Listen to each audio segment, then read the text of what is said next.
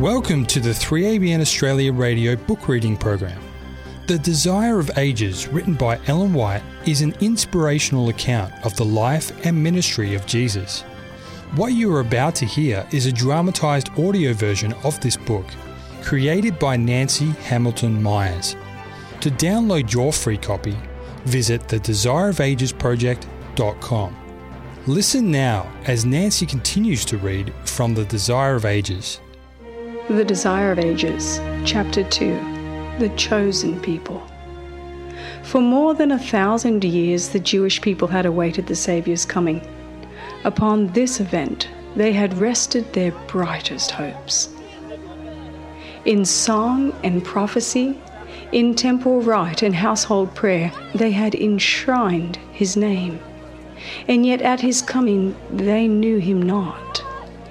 The beloved of heaven was to them as a root out of a dry ground. He had no form nor comeliness, and they saw in him no beauty that they should desire him. He came unto his own, and his own received him not. Yet God had chosen Israel. He had called them to preserve among men the knowledge of his law and of the symbols and prophecies that pointed to the Saviour.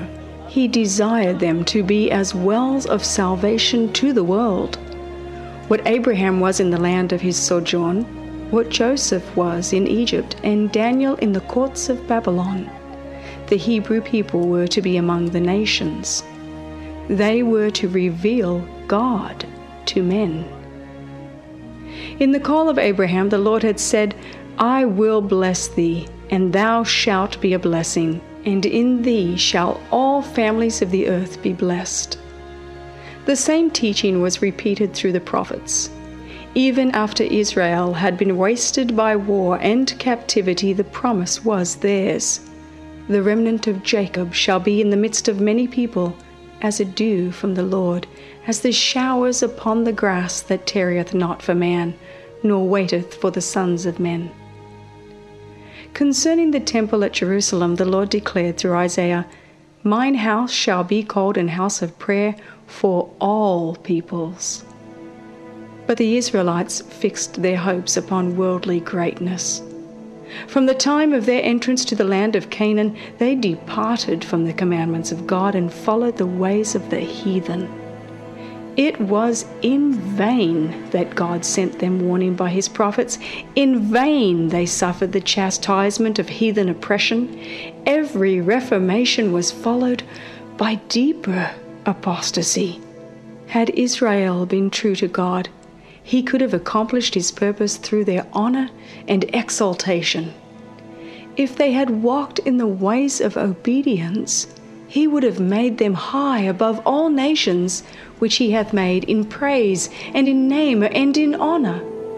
All people of the earth, said Moses, shall see that thou art called by the name of the Lord, and they shall be afraid of thee. The nations which shall hear all these statutes shall say, Surely this great nation is a wise and understanding people. But because of their unfaithfulness, God's purpose could be wrought out only through continued adversity and humiliation. They were brought into subjection to Babylon and scattered through the lands of the heathen. In affliction, many renewed their faithfulness to his covenant, while they hung their harps upon the willows and mourned for the holy temple that was laid waste. The light of truth shone out through them, and a knowledge of God was spread among the nations. The heathen systems of sacrifice were a perversion of the system that God had appointed, and many a sincere observer of heathen rites learned from the Hebrews the meaning of the service divinely ordained, and in faith grasped the promise of a Redeemer. Many of the exiles suffered persecution. Not a few lost their lives because of their refusal to disregard the Sabbath and to observe the heathen festivals. As idolaters were roused to crush out the truth, the Lord brought his servants face to face with kings and rulers. that they and their people might receive the light. Time after time, the greatest monarchs were led to proclaim the supremacy of the God whom their Hebrew captives worshipped. By the Babylonian captivity, the Israelites were effectually cured of the worship of graven images. During the centuries that followed, they suffered from the oppression of heathen foes until the conviction became fixed that their prosperity depended upon their obedience to the law of God. But with too many of the people, obedience was not prompted by love. The motive was selfish. They rendered outward service to God as the means of attaining to national greatness. They did not become the light of the world, but shut themselves away from the world in order to escape temptation to idolatry.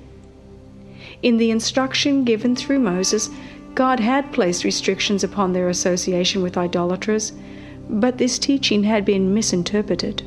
It was intended to prevent them from conforming to the practices of the heathen, but it was used to build up a wall of separation between Israel and all other nations. The Jews looked upon Jerusalem as their heaven, and they were actually jealous lest the Lord should show mercy to the Gentiles. After the return from Babylon, much attention was given to religious instruction. All over the country, synagogues were erected, where the law was expounded by the priests and scribes, and schools were established which, together with the arts and sciences, professed to teach the principles of righteousness. But these agencies became corrupted. During the captivity, many of the people had received heathen ideas and customs, and these were brought into their religious service. In many things they conformed to the practices of idolaters. As they departed from God, the Jews in a great degree lost sight of the teaching of the ritual service. That service had been instituted by Christ Himself. In every part it was a symbol of Him, and it had been full of vitality and spiritual beauty. But the Jews lost the spiritual life from their ceremonies and clung to the dead forms. They trusted to the sacrifices and ordinances themselves instead of resting upon Him to whom they pointed. In order to supply the place of that which they had lost, the priests and rabbis multiplied requirements of their own, and the more rigid they grew, the less of the love of God was manifested. They measured their holiness by the multitude of their ceremonies, while their hearts were filled with pride and hypocrisy. With all their minute and burdensome injunctions, it was an impossibility to keep the law. Those who desired to serve God and who tried to observe the rabbinical precepts toiled under a heavy burden. They could find no rest from the accusings of a troubled conscience. Thus Satan worked to discourage the people, to lower their conception of the character of God, and to bring the faith of Israel into contempt. He hoped to establish the claim put forth when he rebelled in heaven, that the requirements of God were unjust and could not be obeyed. Even Israel, he declared, did not keep the law. While the Jews desired the advent of the Messiah, they had no true conception of His mission. They did not seek redemption from sin, but deliverance from the Romans. They looked for the Messiah to come as a conqueror, to break the oppressor's power and exalt Israel to universal dominion. Thus the way was prepared for them to reject the Savior. At the time of the birth of Christ, the nation was chafing under the rule of her foreign masters and racked with internal strife. The Jews had been permitted to maintain the form of a separate government, but nothing could disguise the fact that they were under the Roman yoke or reconcile them to the restriction of their power. The Romans claimed the right of appointing and removing the high priest, and the office was often secured by fraud, bribery, and even even murder. Thus the priesthood became more and more corrupt. Yet the priests still possessed great power, and they employed it for selfish and mercenary ends. The people were subjected to their merciless demands and were also heavily taxed by the Romans. This state of affairs caused widespread discontent. Popular outbreaks were frequent. Greed and violence, distrust and spiritual apathy were eating out the very heart of the nation. Hatred of the Romans and national and spiritual pride led the Jews still to adhere rigorously to their forms of worship. The priest tried to maintain a reputation for sanctity by scrupulous attention to the ceremonies of religion. The people, in their darkness and oppression, and the rulers thirsting for power, longed for the coming of one who would vanquish their enemies and restore the kingdom to Israel. They had studied the prophecies, but without spiritual insight.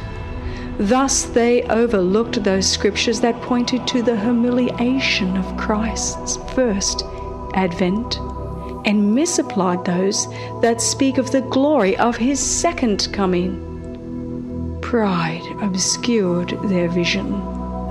They interpreted prophecy in accordance with their selfish desires.